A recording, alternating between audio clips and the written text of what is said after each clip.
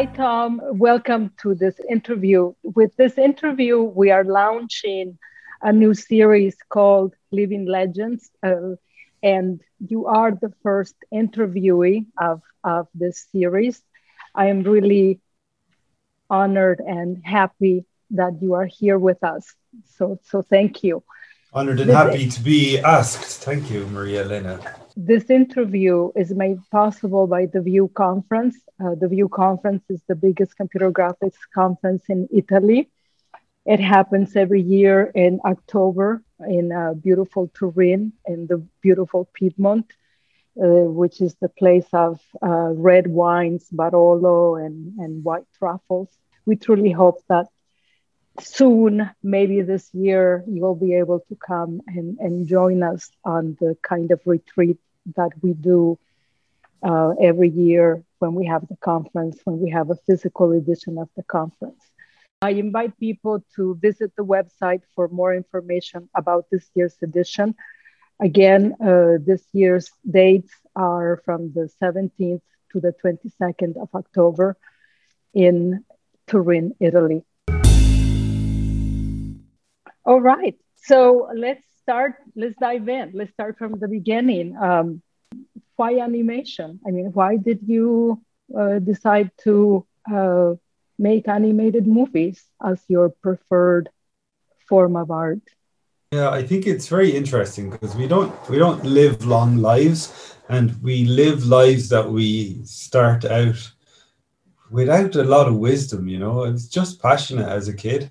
I loved it, and I don't remember a time when I didn't want to be an animator or a cartoonist, a draftsman, a comic book artist. When I was a very small kid, my parents really encouraged me because I loved to draw, and they were doting parents, so they thought I was good, and because they thought I was good, I thought I was good. Who knows if I was good, but I never stopped drawing.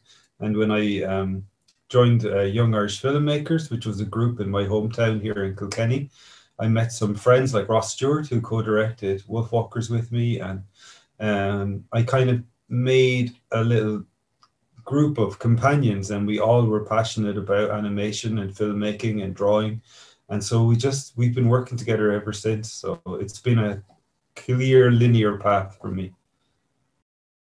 You co-founded Cartoon Saloon with Nora Toomey and Paul Young in 1999. Could you elaborate a little bit about that? I mean, I was even curious about the name, Cartoon Saloon. I mean, obviously, saloon makes me think of Westerns. I know, but yeah, we're cowboys. No, we really didn't pick the name carefully. Again, it's like I ended up in animation because of decisions I made as a young person based on what I loved. We came up with the name. I think Paul and I were, I don't know, having a bottle of wine or something, and we thought that we needed a name to charge an invoice for jobs that we were doing together, and we had a few different ideas, but it was not super serious. But we took that name, Cartoon Saloon. We thought it was cool because it rhymed, and that was it. It stuck. It's a very nice name. Yeah, it's catchy. You remember it. But I think sometimes I think it sounds a little bit more lighthearted than the movies. Like, people might expect a company called Cartoon Saloon to make very funny, cartoony animation, but we make a lot of kind of dramatic features as well. But anyway. The next question I want to ask you is about why you chose hand-drawn animation. I mean, you were studying animation in the 90s, right around the time that Toy Story came out. So computer-based techniques were the thing, yeah. And you chose traditional hand-drawn animation. And I'm wondering if you could elaborate on that. I got into animation to draw, and I wanted to learn to draw really well. And I thought about doing comics, and I never really thought about doing computer animation. It was there as an option, but because I really loved hand-drawn animation, and I really fell in love with it more in college, I think I just became really motivated to reimagine what hand-drawn animation could do. And like, I discovered the work of Richard Williams when I was in college. and I discovered a documentary where he was talking about how hand-drawn animation. Well, he was talking about animation in general at the time because it was a little bit before computers were on the scene, and he was talking about how animation hadn't done Rembrandt yet, but it could. And for me, as a young student, that was very inspiring. And I think a lot of us in the group that made Cartoon Saloon felt the same way, that there was still things to do with hand-drawn animation that hadn't been done yet, and we wanted to keep going. Is there a Cartoon Saloon way of doing things? Do you think? I mean, do you school artists in your philosophy and approach to animation? I think over the last few years have been a period of growth, and there has been a lot of people who come to the studio who were already inspired by our work and came to us because they liked what we did.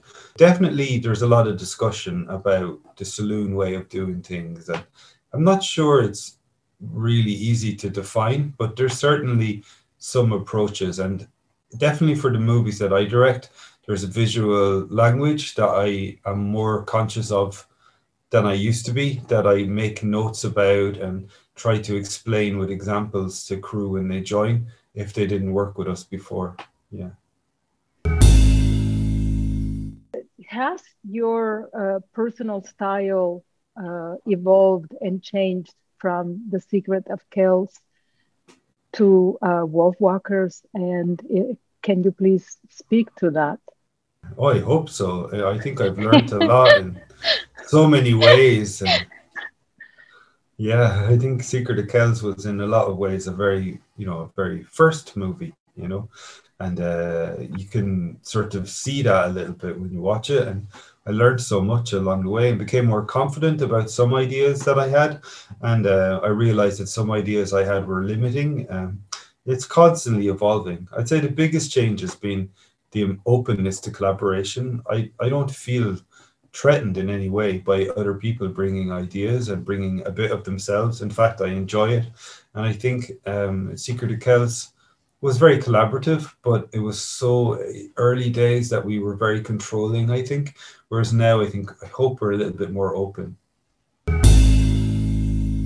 It's impressive. I mean that both of you and Ross are rather young directors, and it's fantastic to see so many young people working on this movie in particular. I'm happy for you to think I'm young. I don't feel very young anymore, so I'll take it as a compliment. Oh, come on. I think we started very young. I think I was quite young when I made Secret of Kells. And now I sort of feel that there's some amazing young talents in the studio. And what keeps me feeling young is being inspired by the young talents that come into the studio. There's some amazing talents, and that's that. I think there's a youthful feeling to the studio. We do have quite a young workforce, but even the people who are my age and older, I think, are trying to keep an open-mindedness and not to become too fossilized in our way of thinking about things. Yeah, I mean, how do you mentor young artists coming to your studio? A lot of the young artists teach us. I mean, a lot of the times there was a young artist, Sif Savory, who came in, and I don't know what age she was, but she was probably early 20s. So she had dedicated herself and was naturally talented in animating birds. I mean, I learned a lot from her, for just as one example. But in terms of mentoring, I think we tried to explain our design philosophy, and we tried to explain kind of through the culture of the studio what our values are. And it's not so much like this is how you do it, but more an osmosis that if you work with us, you start to feel the way we do things, and you start to understand our taste and the way we like to work. Wow, that sounds really nice, like building a community, building a sense of belonging. Yeah, we have a really strong policy that we call the no asshole rule. And it comes from like realizing that the industry is full of these big egos who everyone tolerates because they're so talented. And we just don't want to work like that. We're not interested by that. And I mean, all respect to those people. I think that it's much more pleasant to work with people who are enthusiastic, and even if they're not like this rock star talent, I think it's how you spend your day. You're going to spend your day with these people, and if you're going to spend your day with these people and maybe spend more time than you spend with your family sometimes, you want them to be emotionally intelligent people, or people that are able to think about the team as much as about themselves, you know. Wow, it sounds like a wonderful Yeah, it philosophy sounds good. for It's life. still, yeah, it's a That's good. philosophy. It's a philosophy. It's a practice. It's not heaven, you know. You have to constantly work on these things, and we're human, and we're artists, and we're sensitive, and you know, friction can happen, and sometimes there's drama. Like, it's easy for me to say there's a no asshole rule, but you know, right now the company's 160 people. I don't know everybody personally. I don't know what little dramas or tensions are playing out, but I do know that if it comes to the surface and we're aware of it, we don't have a lot of tolerance for kind of bullying or anything like that.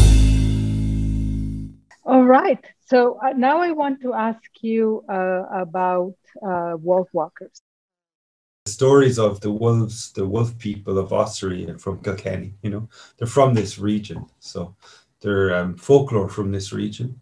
And we wanted to speak about the, you know, empathy, which is really important. Like, between, it's sad these days that we're constantly finding ourselves in camps and binary, them and us. And I mean, the most powerful example that I could think of in my home country is the fact that we were a colony of England for so long, and that we had the English colonial power. And the idea that the English came to deliberately kill all the wolves was quite shocking, but also quite interesting. And the idea that we could have a little girl whose ambition is to kill the wolves like her dad. She wants to be like her dad, who's part of the colonizing army, but she ends up changing when she meets a little Irish girl who's basically on the other side, as it were.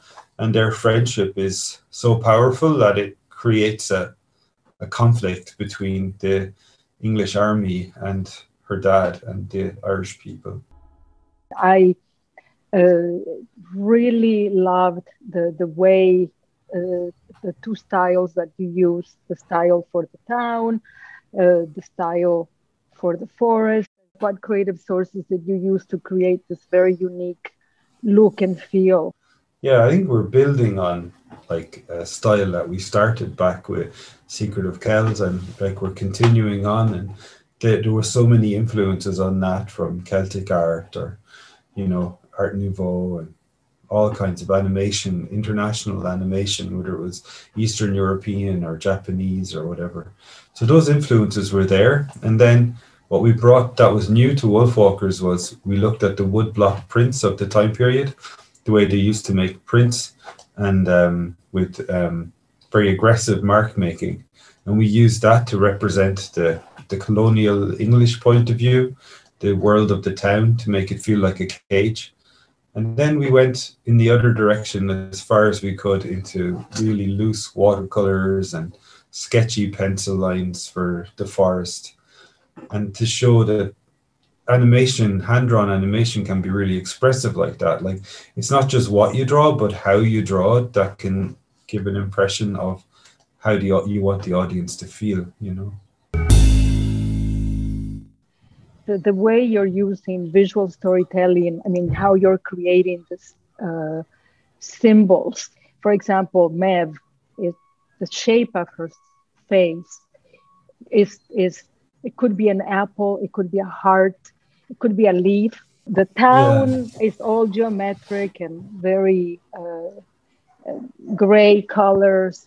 The space of nature and the forest, it seems to be like the space of the imagination, the space of creation. For me, the point of it is to watch it. It's an experience like music. You know, visual language is a language, and when I try and translate it into English, which I've been doing a lot of interviews, it never really sums everything up. And it is interesting to talk about it, but it is more something that comes from the artist's hand and from the artist working on it. So if the if the background is a scary moment and everything is harsh, the artist drawing it has that in mind as they draw it, and they feel it, and how they feel and how expressive they are comes across on the screen. You know, so much of it can be talked about and codified, and but I'd say a good 50% of it comes from the expressiveness of the artist themselves. And that's most of my job as a director, is um, to try to encourage the artist to understand what's happening in the story at that moment and come up with ways to show that visually. So like you say, you know, you design the characters for the forest to be scratchy and rough, and for them to move very organically and very fluidly. And then they think about the people in the town to be quite stiff and regimented, and all those ideas for contrast are all kind of cooked in. But then there's something that happens when a team gets together and when they're actually making the art that you can't pre-program or talk about. You just have to do it. It's part of the process of making it, you know.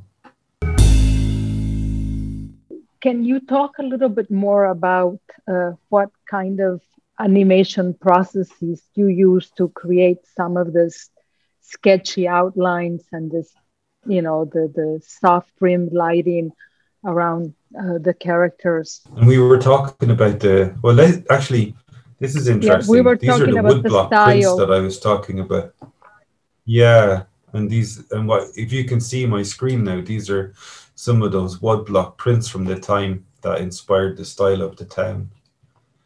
But yeah, you can see here the characters are more geometric. The town characters are more geometric, and the characters from the forest are more kind of curvy and organic and sketchy. And then, yeah, the animation process was really deliberately designed so that the people in the town, the final line artists or the cleanup artists, would draw with uh, like a hard kind of woodblock style line on the characters in the town. But if they were drawing the characters in the forest, they used like a pencil, like a very soft pencil. And if the characters were like angry, the lines could be angry and jumping off them. And another thing that we did, let me show you. I have a little video of the animation process. This is the wolf vision, but yeah, here, if I show you this, you can see that there was different styles for different scenes.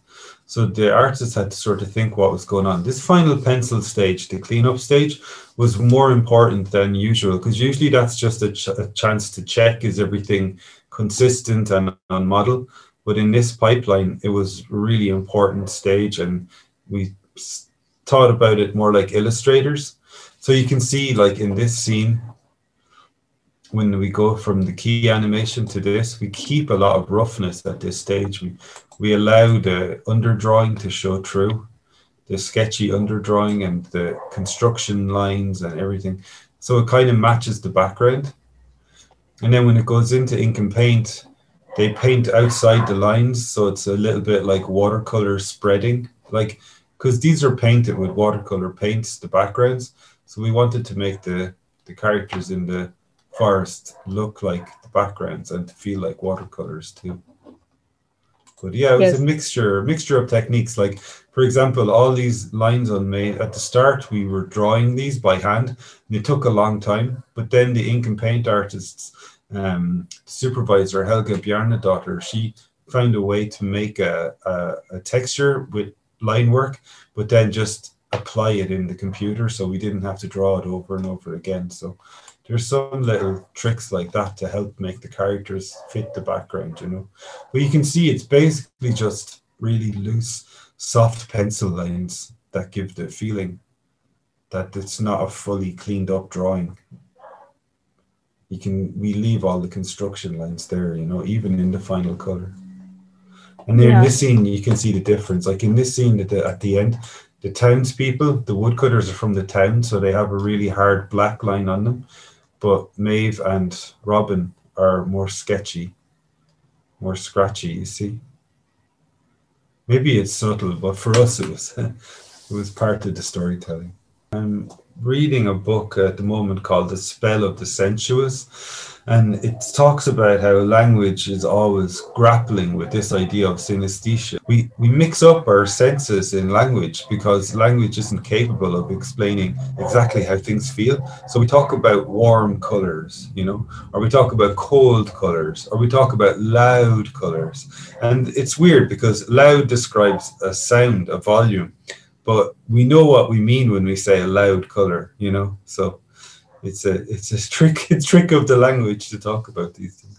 I was really enchanted and loved very much the symbols that you were using in the forest. A lot of circles, a lot of semicircles, the circle and the cave.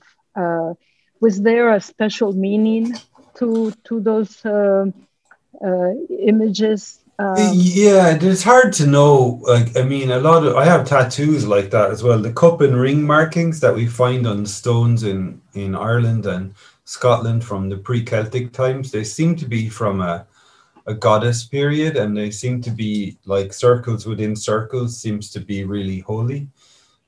Maybe it's some kind of goddess, like a womb type.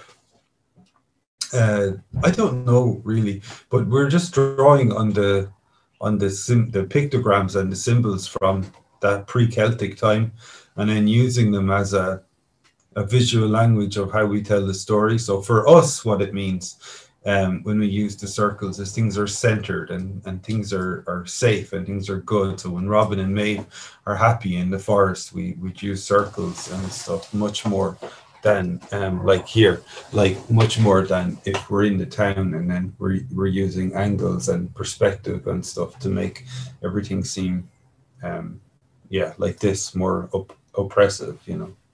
Mhm. But the shapes are the meaning of the shapes and the carvings from those ancient times. I guess we lost them because it wasn't a written tradition, but we just take them as a starting point for inspiration for our own visual language. In a lot of philosophy, the circle is a symbol of perfection. It's interesting to me that the space of the forest, the space of nature, is the space of mythology. I mean, to me, Mm. Maeve and her mom look very archetypal and like Mm. the embodiment of nature. A sort of non-dual, feminine, pre pre-Christian even way of seeing the world as a mother, kind of, you know. I think for me, that's where the cup and ring, it's not just a circle, but it's circles within circles, like on my tattoos and stuff. You see them in different, I've seen them interesting in Native American rock art as well. And I don't know, maybe they were sun worshippers. But anyway, yeah, like you say, it has a kind of resonance for us. And when you see something contained, it's like life is a circle that widens rather than a line that you go along.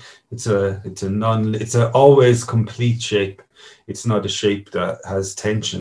Could you talk about the transformation between human beings into wolves and wolves into human beings, the process that you are representing in the movie? It's really primal. I think some of the earliest art represented like cave paintings or the lion man that they found is like are humans and animals intermingling. I think it's the Cree people in North America talk about a time before these times that we live in, when man and animals could be each other and could pass in and out of each other's forms. And there was this kind of concept of like a kinship or an equalness between man and animals. We saw ourselves as animals. We didn't see ourselves as separate from them or above them or with dominion over them.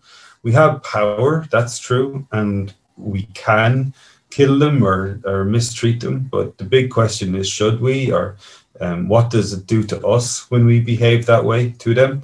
Because this interconnectedness between ourselves and the more than human species that we share the biosphere with is more profound than we realize. And I think we lose a lot more than just the species when we drive it to extinction, we lose a part of ourselves as well. And there's a connection between humans and animals that can't be fully explained because, as you say, it's primordial. Like it's a echo of who we were and who we might be. I mean, is that what links human beings to a divine space? There's different religions and different ways of looking at things, and it seems to me that the indigenous worldview, or the worldview that seems consistent all over the world amongst animals as like a Homo sapien, is this connection with nature and nature worship and a sense of the divine in nature and a sense of loss whenever nature is destroyed.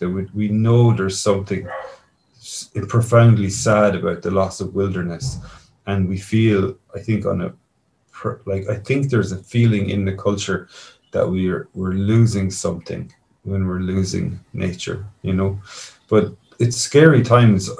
I feel like that's obvious and that everybody feels that way, but maybe I'm wrong, because I don't know if we're capable of course correcting at this stage. But I just think there's this like profound loss in people, and I think that the sense of the divine in nature and in ourselves is something that we're craving, and it's going to need to be more than just a secular awakening to the needs of the ecosystem. It's going to have to be a spiritual kind of change of heart. Like the world is going to, in general, have to stop looking at nature as a commodity and start seeing it, like you say, as part of our shared consciousness or whatever.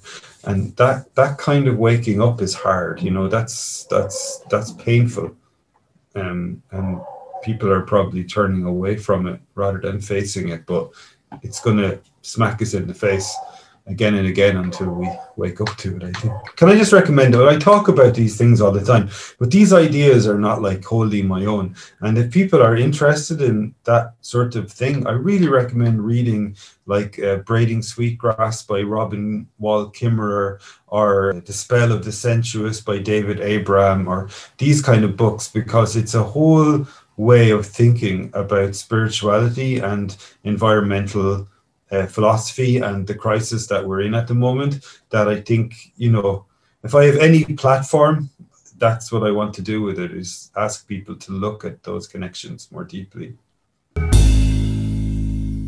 I want to ask you about the echoes I see in your work, in particular in Wolfwalkers, the echoes I see of Takahata's and Miyazaki's energy, and also certain echoes of their environmental themes, in particular to the tales of Princess Kaguya and Pompoko for Takahata, and Princess Mononoke for Miyazaki. I came late to Ghibli's work. I think I was already in my like early 20s when I discovered it. I wished I'd seen it as a kid. So my response to it was more like an adult discovering this stuff. So those themes were what drew me in. But those were always movies that, you know, when my son was young, he could watch as well. So I think that in that spirit that we want to make movies that are speaking to young people as well, about themes that seem kind of deep or profound or adult. That's what we have in common. And that consciousness that if you're telling a story like this to young people, that there's a responsibility to speak to, you know, some of these deeper themes that are going to affect them long after we're gone. So I think there's a kinship there, you know, like we have the same philosophies in a lot of ways, but we try not to copy too much. I mean, I don't want to copy Ghibli, I don't want to copy Disney. I want to be inspired by them and learn from them, but kind of do our own thing too, you know. I think it's been running through our work since Secret of Kells and Song of the Sea, that there's something about preserving the truth and the wisdom that's in these old stories by keeping on telling them. And whether the magic and the shamanistic and all those kind of more esoteric ideas about storytelling come true or not, you're still part of that lineage. You're still part of that tradition where you take the story from a generation or two before, tell it again for the modern generation, and then the modern generation hopefully will take it and tell it to the next. So you're just in the middle of it. And the bigger ideas around it, you have to trust that the story encapsulates those ideas, so that you don't need like an essay to go with the story to explain it. And that's what will keep it alive. It has to be living, it has to be vernacular. It has to be something that resonates with a modern audience, or it will be forgotten. So that's the job of the storyteller, to take the wisdom that they see in these old stories and retell it for a modern audience in a way that's useful for them, so that they take that story and pass it forward. You were telling me before about your grandchild being able to transform, to imagine that she's an animal, or to play with inanimate objects as if they were living things. Yeah. Kids behave like creative artists in the sense that they imagine the reality of the imagination to be real. Isn't it something very special in animation? I think that it speaks in that language of dreams in that way. It made me think about Picasso there as well, when he said, I can't remember if the quote is absolutely exactly this, but it took him his whole life to learn to see like a child again. And I think that's what we're always looking for, that return to that way of seeing the world in a kind of animistic way where everything has a life to it.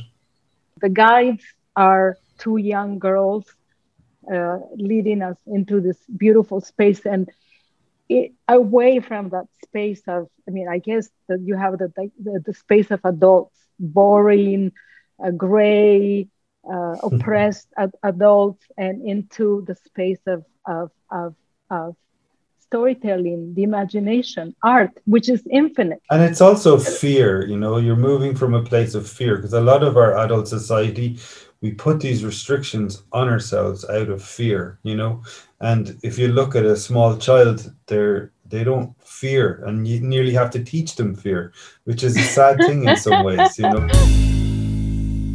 I really think this is your masterpiece. It's perfect. It's I like perfect equilibrium. It's perfection. It's like the circle. Wow. I mean, it's amazing to me. I didn't feel that. Maybe it's because it's such a collaboration with Ross, and I don't know. It's interesting. I love hearing that, of course, but it's so interesting for me because I never felt that. I had a sense of surety about Song of the Sea. I felt this is really the movie I wanted to make, and I felt like I don't care if people don't like it because this is really truthful. But with Wolfwalkers, I think we were so open to input from our team and our crew and Ross and I that I think we never had that sense of like, now it's perfect. We always thought we could do more, but we have to stop. So it's lovely to hear that you think we found something in that process, because it's a very generous process, I think, where you're always ready to listen to somebody else and change it again. And the only thing that stopped us continuing to work on it was time. We had to stop. The running with the wolves sequence is very, very beautiful. Just gorgeous, right? And when Mev tells Robin, you have to forget everything you know. Don't see the world through your eyes. See the world through your senses. You can touch the earth with your paws. And this is something that resonates a lot to women, because obviously women are constantly told that they think through their bodies. That's beautiful. Thank you for sharing that with me, because we've been caught up in all the publicity and everything, and you start to forget. And when you answer the same questions over and over, you start to lose the real meaning of why you did things. So it's really nice to hear you to talk like that, because it makes me remember, more deeply what we were trying to do. And I love to hear that there's a personal resonance for you about the feminine, which is fascinating to me, because that's not my lived experience. And yet I think that's the state of being that we all aspire back to. And it is very interesting that there's a notion that it's not masculine to be in your body. or that men don't live in their body. I think those kind of ideas, I wonder how much of them are cultural and how much of them are true. It's such an interesting conversation. Representation is important, and I in Wolfwalkers, the two protagonists are young girls. Why do you think it's important to portray women in strong roles and in positive roles? It's important on so many levels. I think we've had like 100 years of very male-centric cinema, so we need about 100 years of more balanced feminine-centric cinema to kind of catch up to equality, you know. But I mean, it doesn't work like that. But I think it's important. I think when I see my little granddaughter who's 3 years old and she sees, you know, whether it's Moana or Frozen, or she loves Wolfwalkers too, you know, when they see a girl who's allowed to be her whole self and not just one aspect of herself, and that she's the focus of the story, and that the world is seen through her eyes, and that that's valid, I think that's lovely. You know, I think that's important. And you know, you asked earlier about what power to give a child, and I think you can give them power by giving them models like that. You know, you look at Batman and think, oh, I could be Batman. But, you know, what if you could see something more positive than a revenge focused, testosterone fueled superhero? And that's what we're starting to see with these female characters. And so I'm happy about that. In Robin, I when she stands up to the Lord Commander, uh, obviously, she to me she was echoing Antigone, right? Oh, wow. Yeah. Standing up to her uncle for the pagan laws of the gods, to Hmm. observe the laws Yeah. of the Beautiful. gods and oral tradition in opposition to the laws of human beings. So Yeah, yeah, yeah, it's interesting to me to see it. And we called her Robin Goodfellow, and that was the, you know, the Puck character in Midsummer Night's Dream, but also speaks to an English folk tradition of paganism and fairies that it's important to remember existed too. can you tell us anything about what is next for you and what is next for Cartoon Saloon? Well, me personally, right now, I'm kind of working as the connective tissue creatively between the different artists in the studio because they're all working from home. And so what I try to do is have regular conferences with the different people in different departments on different productions, and just make sure that something I might have learned gets communicated, or if I realize that they might need help from somebody on another production, to just try and be that sort of therapist in the middle between them all, to make sure that all the productions benefit from the wisdom that's all scattered amongst everybody working from home. We don't have that workshop anymore. We don't have that place, that atelier where everybody comes together. So I'm trying to facilitate that. I'm personally just working on my own drawing skills. I'm kind of getting back to life drawing, going putting myself back to college really, because I feel like when I'm directing, I spend more time as a director on soft skills than hard skills, and I like to catch up on my hard skills when I can. And the studio is busy, you know. That's what's amazing. Like Nora Toomey, my partner, business partner, is making My Father's Dragon, which is a lovely film for Netflix. We're making a big series for Apple that's based on mythology, all kinds of mythology.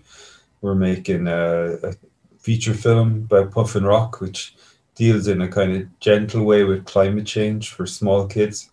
Um, yeah, the studio is really busy, so my job is just connecting everything up for a while. When you say that you're studying again, drawing again, I mean, I so much admire that in you, that you keep the sense, a childlike sense, that you don't know it all, that you have not reached perfection, that you Sure, want for sure. that sense of curiosity Oh, and for sure. exploration, right? That you Yeah, want to yeah, learn. yeah, yeah, yeah. There's nothing.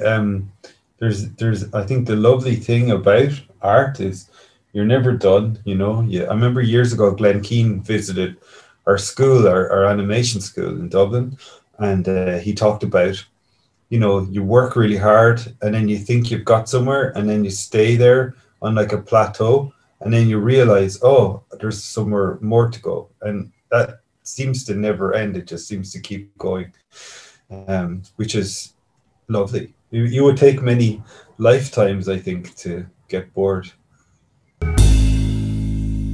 I do have one last question to ask you. What advice would you give to young directors, young filmmakers out there, and in particular, women who dream of becoming directors? Yeah, I think it's the same I would give to whether it was a Anybody? boy or a girl. Yeah, I mean, I'm happy to see there's more women and we need those voices, but it's ultimately the same. Your conference is called View, and something that's been important for me all my life has been vision, and having a vision and being able to picture where you want to be. And I think for young women to see other women like Nora directing is great. For girls to see characters on screen that represent them is great because it allows them to envision themselves doing it. But at the end of the day, the job is the job, whether you're male or female or what your background or particular identity is. And the job is people, you know, the job is communication. It's not software. It's not even the hard skills of drawing, which are all a benefit. But if you're a director, ultimately what you're doing is communicating your vision with whatever tools you have. And you need to have emotional intelligence and you need to have patience and you need to have a certain amount of people skills, or you won't be able to get your team to communicate your vision. Well, thank you. Thank you.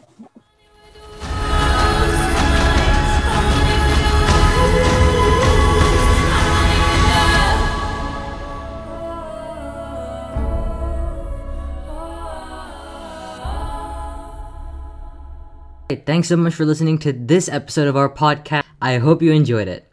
It would be amazing if you could subscribe to our YouTube channel and follow the View Conference on all social media. We have some amazing sessions coming up, and we hope to see you all there.